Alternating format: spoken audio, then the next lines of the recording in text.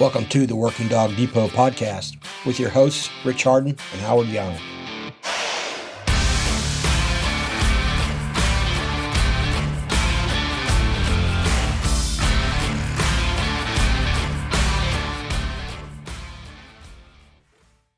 Good afternoon, Mr. Young. How are you, sir? I'm doing very well. How about you, buddy? Doing good. Just finishing up a long day at the shop, rewriting a bunch of content for the website and different training programs. So it's been a day in front of the computer, which is never fun. Oh, man. I had a pretty productive day myself. I worked out today, and I've been working out pretty hard trying to get back at it. Yeah, seen you in the suit. So absolutely. Congratulations. Yeah, I mean, back must be feeling much better. Well, every morning it hurts when I get up, but I just know that at some point during the day, it's no longer going to hurt. And I was told by a friend of ours that motion is lotion. Just keep on moving. I have a chiropractor that says exactly the same thing. Forward momentum is always your friend. So rather than sitting around stewing about why things hurt, just get up and start moving around.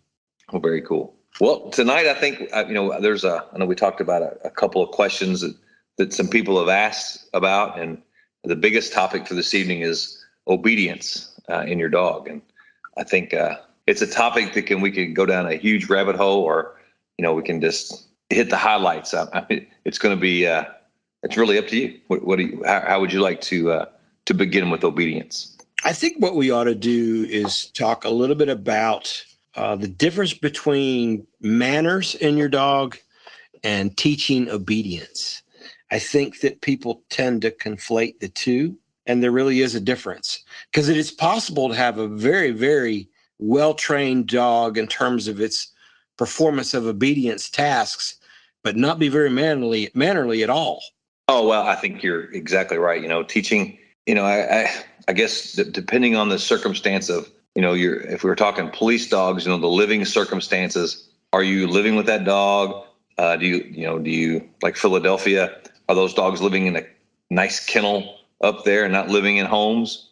Things differ. But, for me, it's always been the difference is I want my dog to be mannered first and foremost. So if I have the leash in my hand, there are some rules in play. There's no pulling, no jumping. There's a lot of asking, are we going to do this first? Looking to me for stuff before the dog can act. A lot of times our high drive working dogs learn to self-satisfy. In other words, go and chase something moves over here. I'm going to chase the car, chase the kid on the skateboard or the bicycle, and obviously those things we can't have as a working animal. So I think manners, first and foremost, is way more important than obedience. Right. But, it's funny because I think that we have had police dogs, and we probably have some now, if we're speaking specifically about police dogs, that are very good at obedience tasks, but they're not very mannerly at all because there's not really been any expectation that they be that way. Sure. And what I mean by that is that, in a training environment, they're very controlled. But if they were to bring that animal into their home, that expectation hasn't been set. And I realize that there are some handlers out there that their dogs do live in their homes, but traditionally the dogs that I've worked with, the dog is typically out in a kennel and doesn't really interact with family members that much. In some instances, it wouldn't be prudent at all. In others, it could certainly be that way. So I think in general, most of my guys have the kennel has been the place for the dog to have some solitude and not have any demands on him, any work. And it's worked out pretty well. I would agree with that. That's that if you can have that structure, because everything is about structure with our dogs, right? So right. The dog has a living condition, whether it's a kennel or a crate, whatever you're using, and then the dog comes out of that kennel and does something, right? Whether you're giving a dog a break, even that has to have some sort of structure, though, and the dog needs to be mannered in some sense. If I'm standing with my dog, do I always need to have my dog on a command, or should there be an expectation that he holds a loose leash unless I've asked them to do something for me? Right. I really like that. And without immediately going into how you have evolved, and I know that I have evolved in terms of teaching those specific commands, one of my pet peeves has always been that once the dog has learned a heel command, I think there is a tendency for handlers to want to give that heel command if they're just going from point A to point B, where they don't really have, and the reason why it's a kind of a pet peeve of mine is that if you're going to give the dog a heel command, you expect the dog to maintain that command. Guys aren't doing that. They're saying heel just because they're leaving. Right. So I've always stressed to them, you can't. Absolutely. So the first thing should be is, what is the definition of a heel? Every obedience command should mean something specific. Right. And that dog holds that behavior until it's released, right? Whether you have to give it a stay command or, a lot of stuff that I do, I like to, once my dogs are finished and we can go over what's a trained dog look like? There should be a definition of what is a trained dog. Training never stops, but what does that trained dog look like? What's that finished product look like? And what's that expectation for me? So it's not fair to say heel and then let the dog be loose if it's supposed to be some sort of focused heel. We all see these cool obedience healing commands that some of these places do that look great. And that is a wonderful thing to have. But most people aren't doing that specific, not holding that dog to that specific criteria. Right. So what I've tried to stress to them is that they don't have to give a heel command if they're going from point A to point B. There's just a couple general rules, and that is that the dog can't forge ahead of you, and he can't lag, and he can't cross your center line. Of course, if he's not forging ahead of you, he can't do any of those things. Right. He's just walking on a loose leash beside you, and you don't even have to open your mouth.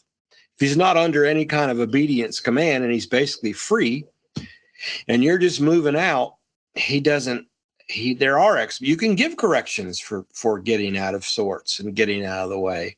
Right. Well, that for me, that always brings up I see a lot of people that will have a dog in I'm using air quotes for those that can't see me, in a free position, which is the dog is at your side on a loose leash. And the expectation is, they can't bark excessively. They can't forge. They can't cross the center line, but they can sit or lay down or chill with you.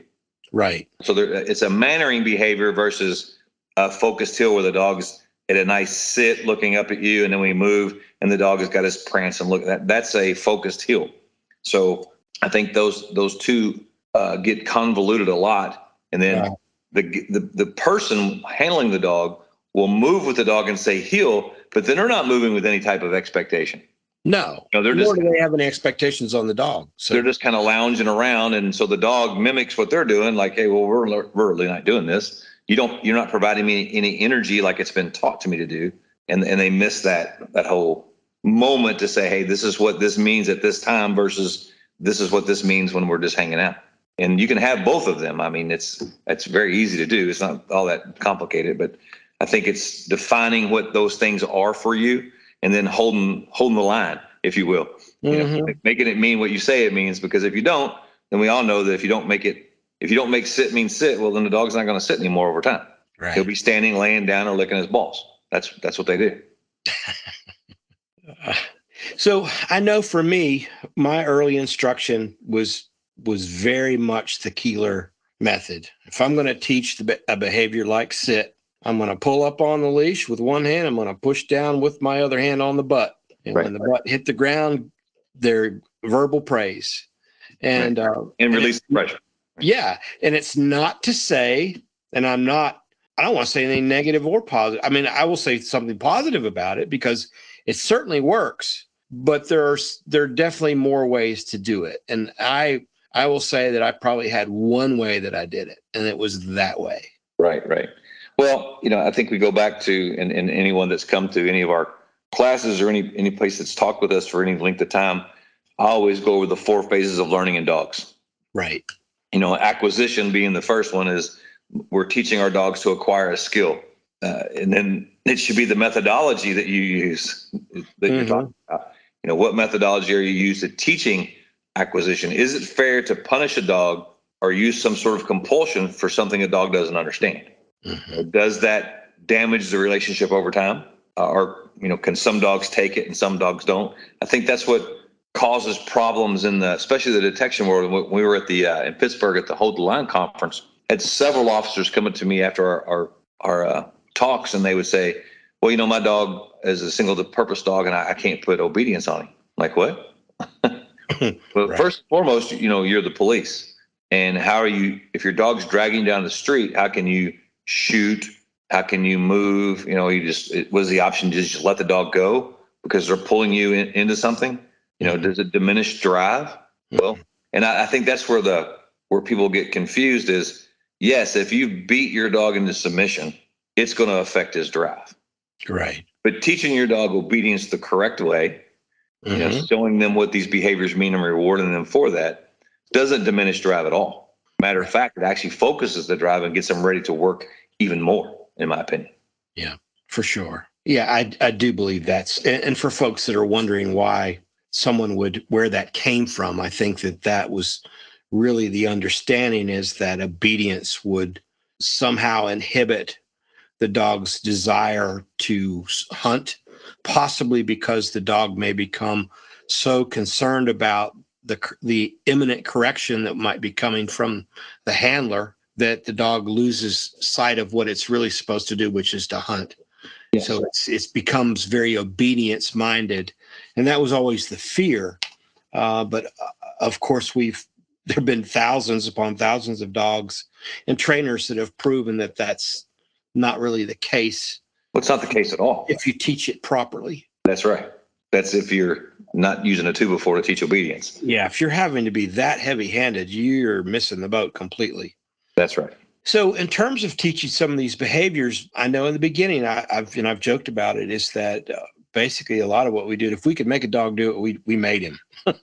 Sure. But we tried to be upbeat about it at the same time. So, and the, not to knock Keeler's method, I think that it's very effective. And the part, and I know it's in the books, that I know that he stressed to praise your dog twice as much as you correct it. And I think that was his way of saying that this can be a little, I don't want to maybe even use the word debilitating to a dog, but it could potentially crush their spirit if that's all you do is hammer. Sure. Oh, absolutely. I couldn't agree more. And I think that's, the learning curve that needs to take place is that, people take bits and pieces of Kohler's books or Karen Pryor's book, which is a great book. Don't Shoot the Dog. If you haven't read that book, I highly recommend you read that book. That's a great book on marker training with markers. But, I can't put myself in either one of those camps. Right. I think that you have to train the dog in front of you. I think you have to teach the dog the best way the dog understands. Because the dog tells us what a reward is. The dog tells us what punishment is. Sometimes it's withholding. Sometimes it may be a physical correction. But they tell us what is meaningful to them. And then finding, we always joke, or I don't really joke about it, but everywhere we've ever gone, we always say, we're working the dog in front of us. Don't put yourself in a box. Is it good for this dog? Right. Because when we talk about context, I think that's where social media, and we've discussed this several times, that Instagram and Facebook, when you put something out there, you're missing the context. When someone sends me a video and goes, what do you think about this? I don't know. Sometimes maybe that's the best rep they got today. So I don't know where it started and where it ended.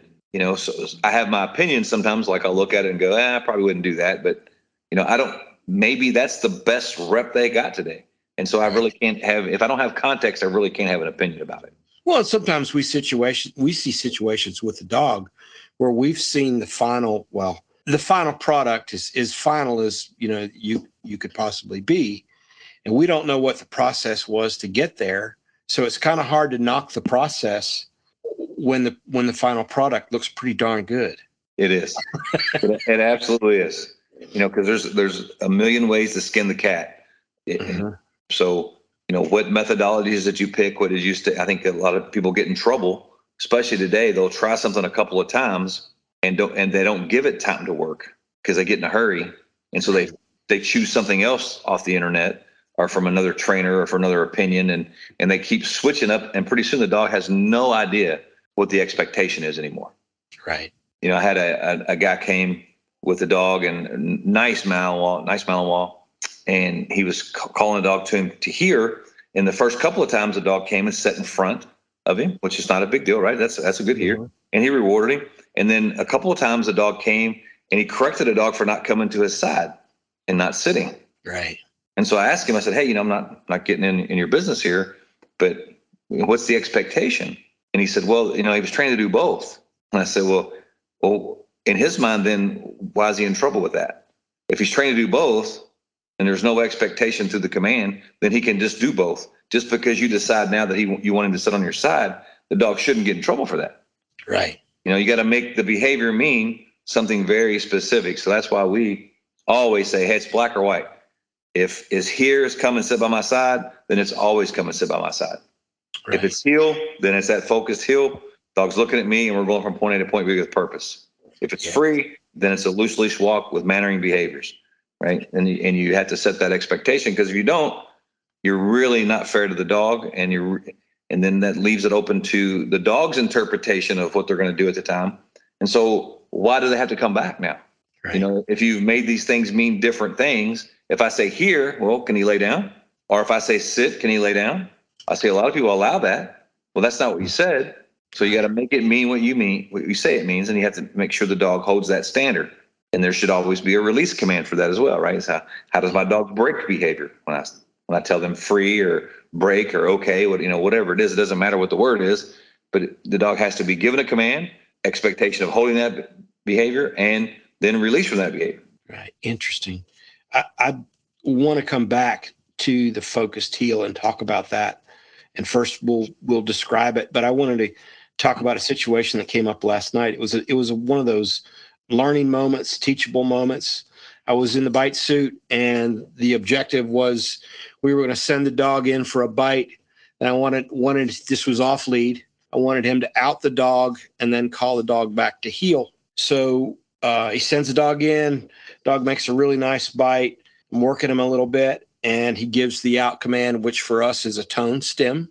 Dog outs beautifully and kind of halfway goes back to the handler, but he's not really wanting to go back. He's looking at me. He's kind of caught in no man's land. Right. And I said, don't correct him. Give him a down command and then come pick him up. And then what I wanted to explain to him is that he offered us a absolutely beautiful out. He didn't understand completely the idea of coming back to you. We could say that he just blew that off, but I don't think that was the case. He was caught between something that he really, really wanted, and we didn't have a leash on him, so we couldn't provide any direction. So the e-collar provides zero direction in that instance. You could say we could have just kept correcting him, but I didn't want to keep correcting the dog. I felt like he did that perfectly. So if we want to go back and do that again, we would attach a leash to him. And if he gets caught in no man's land, we can apply a little pressure to encourage him back to the handler. Well, another thing you can do too, and especially when you're off leash, and before you go off leash with that stuff, you have to have the reps, right, to say the dog has been successful. So there's a technique for what we call providing contrast. So the dog outs, gets caught in no man's land, then you begin to move away from the dog and create some energy, and sometimes that will pull the dog to you. Because there's two terms. It's called active or passive stressors. If a dog needs energy, then I have to provide energy to pull the dog to me to get them over things, right? Easiest way to look at that is say, you get a new puppy and the puppy's all excited. Well, if I walk in the door and the puppy, I say, oh, there's my buddy, and I get all excited, then my puppy pees on the floor because he gets overly excited, right? Well, no, in those moments, you can't provide any energy. You need to be calm, walk to the door, open it up, go outside, let the dog do their business. Then when the dog comes back and it's much calmer, then give the dog that attention, right? So it's kind of the same way. You have to see where your dog is, and you have to give or take energy based on what your dog has given you. Right. I get it. Yeah. That would have been helpful. Where were you, Rick? Well, I'm a phone call away. I think the handler was just kind of awestruck that the dog did it all off lead. Sure. And I certainly didn't have the presence of mind to give him any more than what I had already given him. Well, it's kind of like, when you're teaching the out off of bite suit with the leash and they come back to the tug toy. Mm-hmm. You're moving away from the problem with the toy. So you're providing that stimulus. Mm-hmm. So it's the same. You're just providing energy to pull the dog towards you. To say, hey, good job, man. I'm incentivizing coming back to me. Yeah. Yeah. This handler would take some work for him to be excited enough for the dog to want to come back to him, but he could do it. Work on him too. Put a leash on him, give him a little pressure. It'd be fun. Yeah. So the focused heel, for folks that don't know what that really is that if you've watched any videos of dogs doing healing and the dog is very energized and his gaze is up toward the handler's eyes and face, and that is what is referred to as a focused heel. Now, it is pretty much expected in a lot of dog sports. So it doesn't always gain favor in the police arena because there's this, I believe it's a misnomer that dog, even though he's focused like that, is not situationally aware of his environment. I beg to differ. I think they can actually do both, but I think there's also room for both. There is. So there are times that I expect a focused heel, and honestly, it's more of a parade. It's more of a parade heel. We teach it, but we don't always expect it. Well, there comes a point in time, even in clearing a building, that you want the dog to move from point A to point B. I don't always want my dog out in front of me searching for the unknown because I don't want to send my dog to his death for no tactical advantage. Right. If I don't know these people are armed in today's world, you have to assume that the people are armed. It's like me saying, hey, Howard, you go first. I'll be over here by the door. Well, that's just kind of silly. So, when you're clearing, there's times that I want my dog at the heel, and I don't want my dog bumping me. For me, when I create a focused heel for my dogs that I'm shooting with, I want my dog. I try to set a standard. My dog is 6 to 10 inches away from my leg, preferably around 6. His head and shoulders are at my inseam of my pants, not ahead of me. I don't want a quarter of a dog ahead of me. His head and shoulders are at my inseam of my pants, and we're moving from point A to point B with a purpose. And he's focused on me because I need him to pay attention to me because I may need him when I find something. Right. I need him to listen when I need him to go search. I want him to go search. When I want him to down, I want him to down because I don't want his pumpkin in the fatal funnel, just like I don't want my pumpkin in the fatal funnel. I need him back while we're looking and clearing. Then I may move him up to the next door. I may send him to that door. I see something I want him to clear. It's a give and take. And if your dog doesn't have good obedience and you don't have a good relationship with your dog, then they're not going to do those things in the moment, especially when your heart rate is up. Because when you get excited, when my heart rate's up and I'm really doing this for real, or I know there's a danger there, my dog can act different because I'm providing energy in the moment. So now my dog that has energy, I'm providing a weird energy, which weirds my dog out or makes them more excited, and they don't want to listen and not have all these problems. And I can't be effective or efficient in what I'm trying to do. I think that's a huge mistake people make all the time. They don't do these things under duress with simunitions or, you don't have to shoot at the dog, but there should be a consequence for you acting stupid. Yeah. And if a dog doesn't understand it, then when it's go time, they're not going to perform. And then everybody's upset at the dog, but it's not the dog's fault because we didn't do the reps correctly. Well, there's certainly no substitute for putting in, though. Just because you get him to do it one time doesn't mean you're. Oh, absolutely not. Absolutely not. Because you might have just gotten lucky. Okay. You do it 1,000 times, your dog's still going to fail. Sure. It's a dog. We're the police first and foremost. Where you send your dog to go clear, you physically need to still clear that. You can't count on that dog 100%. You still have to clear those areas. Hey, folks, we're proud to have Hold the Line Canine Conference as a supporter and sponsor of the Working Dog Depot podcast. Joe Lukowski and staff are already securing vendors and presenters for the seminar in April. That's April 9th, 10th, and 11th in a brand new location. That's right, Myrtle Beach, South Carolina. We are especially excited about that. It's going to cut our travel time in half, and there's nothing like being in the Carolinas in early April. That's Hold the Line Canine Conference. We're very much looking forward to being there and hope to see you all there. Thank you. The manner in which we teach a dog to do these different tasks, I don't know that people understand that typically what happens is that you teach specific skills first and then you start putting them together. So, or you can try to do them all at the same time. It's not necessarily advisable, but I know that in my early instruction, we taught a sit as a result of coming to the end of the stop in a heel. Mm-hmm. So we would start with heeling. The auto sit.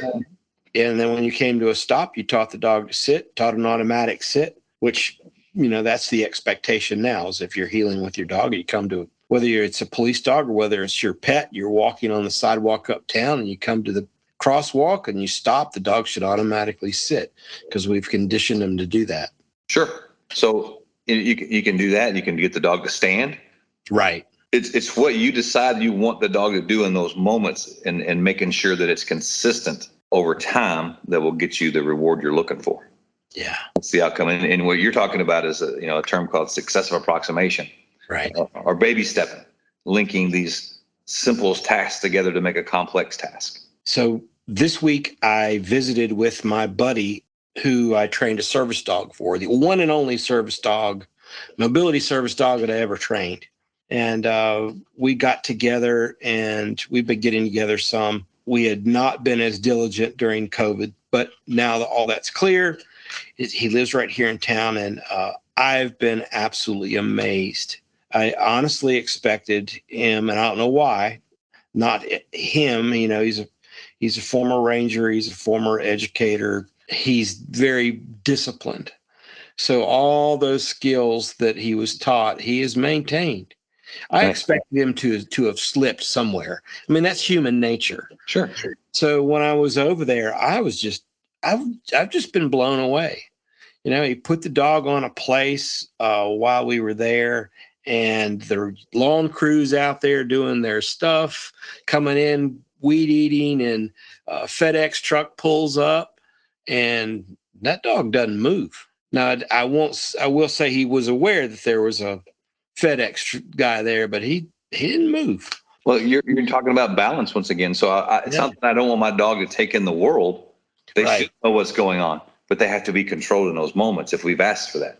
Yeah. He braces very strongly. He demonstrated to me how if he were on the ground, gives the dog the brace command, and he can put his hands on his shoulders and hoist himself up, and the dog does not move an inch. That's awesome. Just really impressive. It was a very rewarding experience and really great to see somebody that is, he'll do something. He said, just like you showed me, just like you taught me. That's good. It's great to see that good follow-up. And of course, his quality of life with that dog has gotten better. Oh, for sure. Because he's out and about, you're doing things with your dog. He's getting a little more secure about things that can happen. Mm-hmm. We trained one for a guy that had a bunch of heart attacks once, and just being able to get that dog to help him upstairs.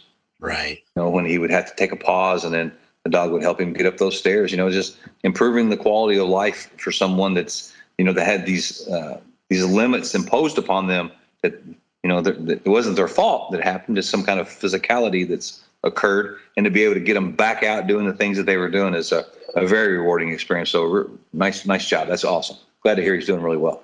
Yeah, I've been very impressed. So let's talk a little bit about when a command has been issued.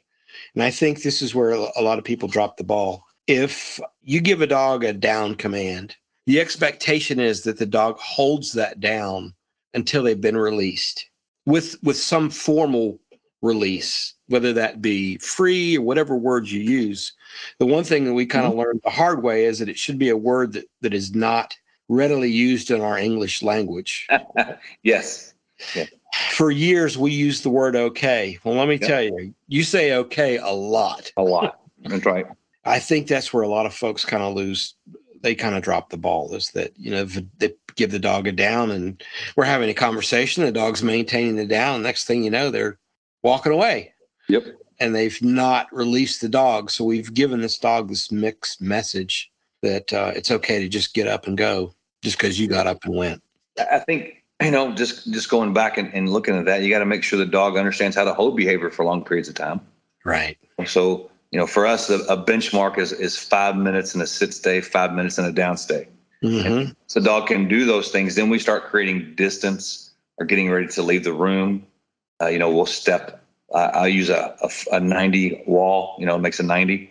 I'll put in a sit stay, and I'll be in front of the dog, and then I'll step away from the dog on the other side of the wall where he can't see me. Then I step back, and then I begin building time like that again to get him. So, when people come and we're talking about, I say place, and I say, I'll be right back. And I walk out the training room door, and I walk down the hallway, and I come back around. It's a 45-second walk, maybe at tops. And I walk back in, and my dog's still there, and they're like amazed that this happened.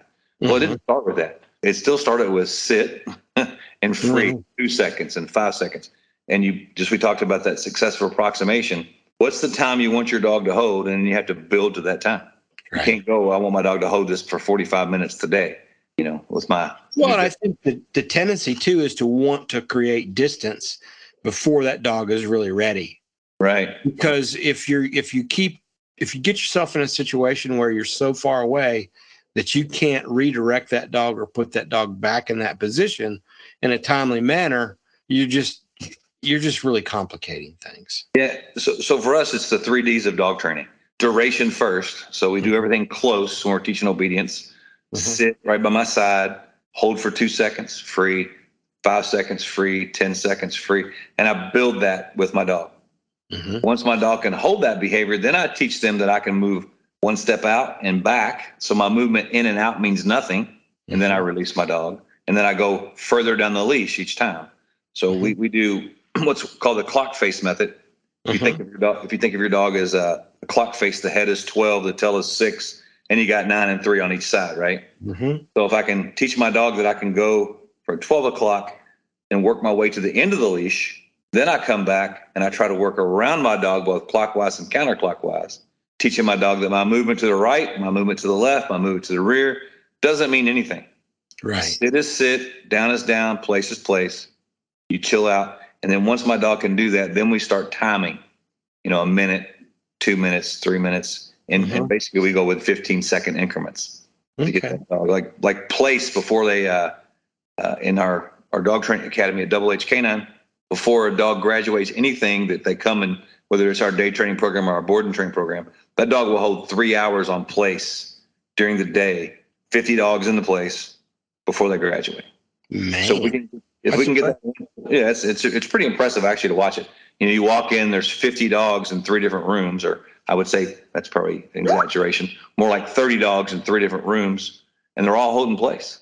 The trainer will get their dog off and work a session, put the dog back on place, work the next dog, and we have a doorbell that we ring periodically through the day to teach the dog that the bell doesn't mean anything. You don't have to break place and run to the door. Let me ask you this.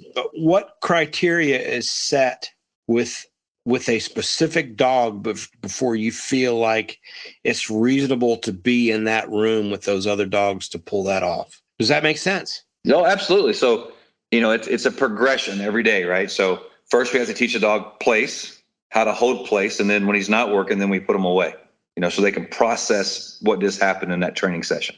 They have to be removed from the stimulus of all the other dogs, from what just happened. So when you get the dog out the next time, you can build on what you just did. So if I'm looking for the first day, we're doing loose leash walking, not a heave and a heel, just loose leash walking, starting to go to place, just getting the dog to stand on it. No big deal, just relaxing, trying to hold that loose leash behavior. And I would say when the dog can be out with a couple of dogs on place and we get to that 5-minute benchmark again, that's when we know we got them. Because then the dog over time will be on place. We use place like the free position. On place, we teach the dog can do whatever he wants to do. He can sit on it, stand on it, lay on it, jump up and down on it, take a nap on it, chew on a bone on it. It's not a prison sentence. It's just a place to go to have impulse control. Right. And so once we get that 5 minutes there, then we got them, because the dogs will start laying down, giving us their own behavior, because we don't tell them to sit. They'll start offering behaviors. And when they start offering behaviors, it means they're getting comfortable. So then we can ask for extended periods of time. And there's some dogs, just full disclosure, there's some dogs with behavior issues that we have screws that we've drilled in the concrete post as a back tie, and we leash them on there as well. Because some dogs, you can't trust them all the time. Right. But we typically get at least 3 hours on place before they graduate. Man, that's awesome. Yeah, it's pretty cool to watch. It really is cool to see. Yeah. So I'm going to ask this. This is a crazy question. If sit means sit and down means down, why do we ever have to teach a stay command? I don't. but I do. It makes us feel good, I guess. It's one more command. I laugh, for the simple reason I had a really nice lady coming into the academy several years ago, and we met for the consultation. And by me meeting her outside, opening the door, going into the training area, I mean, she gave her dog at least 10 commands. Oh, wow. Yeah. Of which he followed none. Right. So because she just constantly kept talking, the dog didn't have any idea what she was saying, but it was making her feel better because she was talking through. You talk about how one of your trainers or one of your handlers processes information by asking questions, talking themselves through it. And that's what she was doing. Mm-hmm. But the dog had no idea what was going on whatsoever. Right. So I believe that, over time we teach our dogs that if I tell you to sit, I don't have to say stay, that it's there till I release you. And we just build it from 3 seconds, 5 seconds. It's really that simple. 20 seconds, a minute, 1 minute, 15, 30, 45, 2, and we just keep adding time. So when that dog holds that for, let's say, just arbitrary amount, 3 minutes, are they rewarded with a treat? Yeah, but we fade away the treats. Yeah. Basically what we do is we try to withhold the treat until we release, with the expectation when you're released, that's the party. Mm-hmm. They still get rewarded. Whether some dogs work for physical praise. Right. Pets loves, good job. Some dogs work for that energy. Come on, buddy, let's go, and they run over to you, and it's a little party, right? Some dogs do treats, some dogs do toys, all the above. But typically, there's going to be some sort of treat involved. Yes. Yeah, it's funny. I guess that when I think of my situation as compared to training pets, and I hear this from you as well as other friends, is that I kind of look at it like I get to work with professional athletes of the dog world that are typically food motivated and toy motivated, and that I'm not having to deal with dogs that are kind of indifferent to all of the above. So, yeah, I get it. Interesting. Well, the best thing that walking into coming from that police and military side of it and then walking into the pet dog land, especially with dogs that have anxiety issues or some sort of fear, we set up little bitty obstacle courses, jumping up on a climb stand or 2 climb stands, walking across a couple of them, just building their confidence. That brings so much value to the table. People, I think it's really often missed, just making some sort of little obstacle course, nothing extravagant, nothing hard to do. Just little obstacles they negotiate, because every time they do something and they're successful, because you've asked them to jump up here, and some of these dogs that come in think a dog bed is a dog bed of death.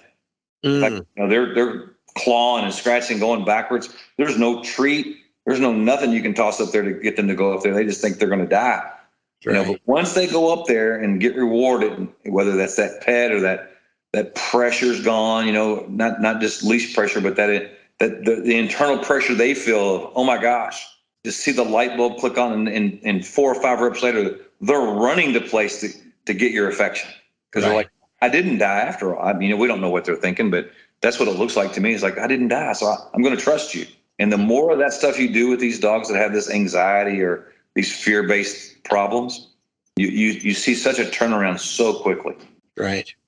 Well, I want to bring up another subject. It's quite possible that this episode will come out before the 4th of July.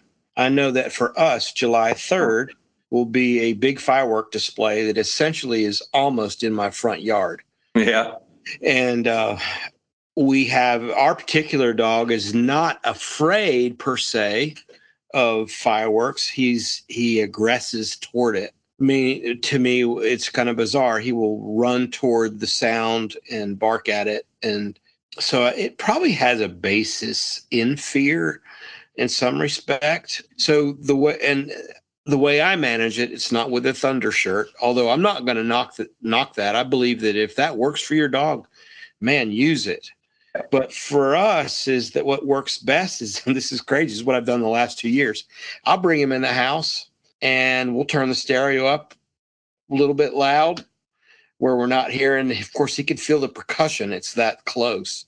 Sure. And we will just do different activities. I'll send him to place. I'll send him to the crate. I'll send him, and we'll do it with treats and with enthusiasm. And really the way I look at it is that all you have to do is keep him occupied for 20 minutes. Otherwise, if he was out in the kennel, he would just be barking his head off. Sure. He could potentially, if it was hot enough, he could overly exert himself. So I want to avoid that if I can. I've never tried to mitigate it beyond just occupying him. Well, what you're doing is you're just teaching the dog to do something in those moments, right? Mm-hmm. The big problem is, and this is from looking at like almost 9,000 dogs now. Mm-hmm. So if you can teach your dog to do something different in those moments, you will get a different outcome. Right. So, I'll have my brand new puppy. Mm-hmm. He's going to be inside because my neighbors across the street, it's a big one. Yeah. Big and loud. And, so he'll come in just like what you're saying. We'll use something to try to drown out the noise, whether it's music or the TV. And I'll have him on a leash because I'm not going to let him run and hide. I'm not going to let him get away from me. I'm going to teach him that, hey, hanging out with me, nothing happens. As a matter of fact, when you're just hanging out with me, something good might happen. Yeah. And that's exactly, and that's, if you're listening to the podcast tonight, you don't take anything away from this and you have your own dog. If you see a behavior you don't desire in your dog, never talk, touch, or treat him in the moment. Control the moment. Get his focus on you. Teach him to do something after that, whether it's look at you, give you a high five, go to place, jump through the fiery hula hoop, whatever it is. The simpler task you ask, the easier it's going to be to repeat over and over again. And you will teach your dog to do something different in those moments. And then pretty soon, it's like like the doorbell rings. Dogs run to doors and jump on people or bark at them when they come in. The dog to go to place on the doorbell. When the doorbell rings, he goes over there and starts to calm down and doesn't jump or growl or nip at your, guests that are coming into your home. That's redirecting that behavior the correct way versus taking a piece of chicken and trying to lure them off first, because the mind is still where? The mind is still on the problem. You have to stop and control the behavior, get them to engage with you, then pay the dog for that. Then the treat is on you versus the issue. And you're truly teaching your dog to do something different in those moments from there. Free pro tip, no extra charge. I think you've given several good pro tips tonight. Very good. Well, is there anything else that you want to talk about in terms of obedience? Obedience kind of covers all facets of police work. The biggest thing that I see is people just get in a hurry with obedience, or they're putting their dog in a scenario the dog's not ready for. They're too close to distractions. I think that, I don't know if we talked about it earlier. I don't remember the 3 Ds of dog training. Duration first, teaching the dog what to do. Distance second, how far can I get away from my dog? How far can I be away from my dog to ask for behavior? And then lastly, distractions. So distance, duration, distractions. So my dog can hold behavior, do the behavior, hold it, do the behavior with me at distance, then I can start working on distractions. Mm-hmm. That's kind of the recipe we use for that. And distractions for us is just the opposite of how we teach obedience. So obedience, we start close and move away. Distractions, we work at distance and move closer to the distraction. Because I have to find a place where I can control my dog with that distraction going on before I can teach my dog what to do in those moments. Right. Yep, for sure. Very good. Well, I think this episode is going to give folks at least some things to think about. Yeah, absolutely. Some notes. And I'm glad we did it. Oh, I always love getting together with you, Howard, and talking dogs. Never upset about that night. No, it's good. So hopefully someone in a far off land is happy we don't discuss the weather anymore. I know one guy that was making fun of it, but you know what? That's all right. Hey, just to let him know, it's raining here today in Kentucky, my friend. Really? Yeah. This is hot and humid here today. But I think we've got thunderstorms in the forecast for like the next 7 days. Nice. Crazy. All right. Well, hey, Howard, that was a great conversation. Enjoyed it immensely.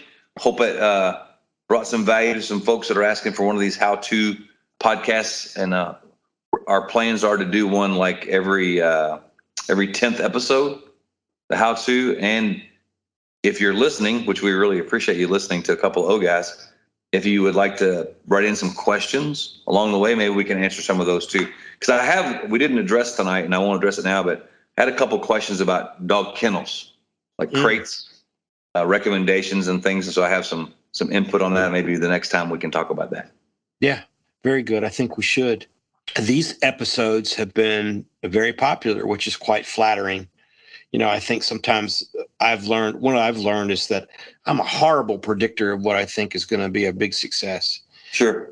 I just need to keep my mouth shut and plug along with my buddy here. So tonight we are sampling Stag Junior. Oh yeah, that's a nice bourbon, my friend. So I've always been under the impression that Stag Junior is a Buffalo Trace product, which I believe it is.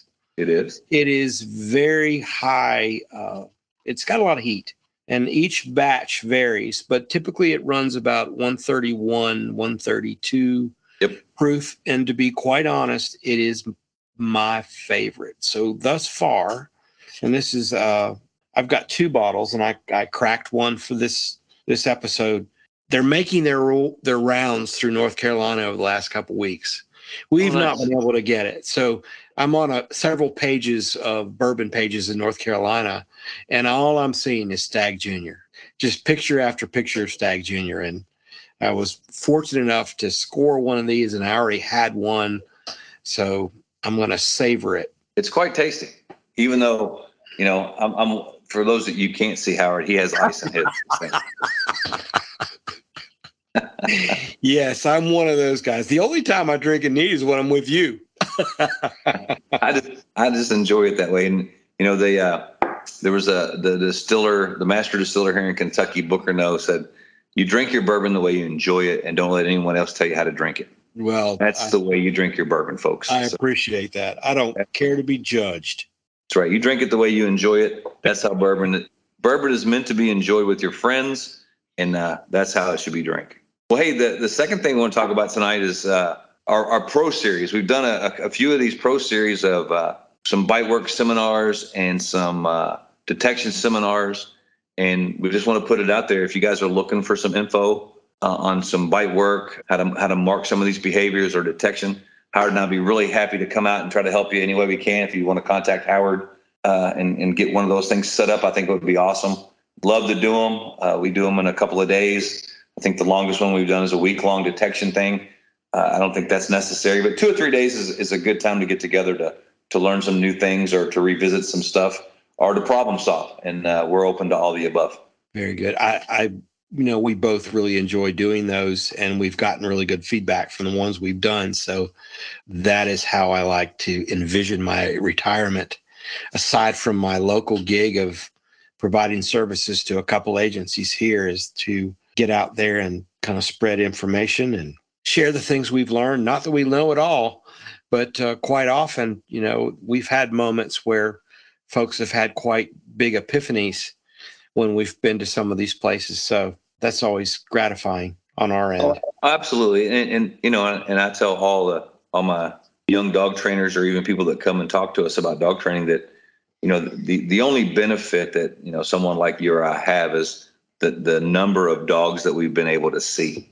Mm-hmm. When you get up to those, 5,000, 6,000, 7,000 dogs and learning to read dog behavior and knowing what works in those moments because you have that picture that you painted for yourself. Mm-hmm. Oh, I've seen this before. Right. 25 years ago, I put my hat back on top of my head and was like, wow, I don't know, what am I going to do with this one? Right. Right. And now you're fixing things in the moment, which is better for the dog, better for you, way less frustrating, but it's just the benefit of seeing thousands and thousands of dogs. And that's really where, just time spent in your craft pays off. Very good. Hit us up. All right, my friend, as always, here's to the hair of the dog that bit you. Yes. Mr. Stag Jr.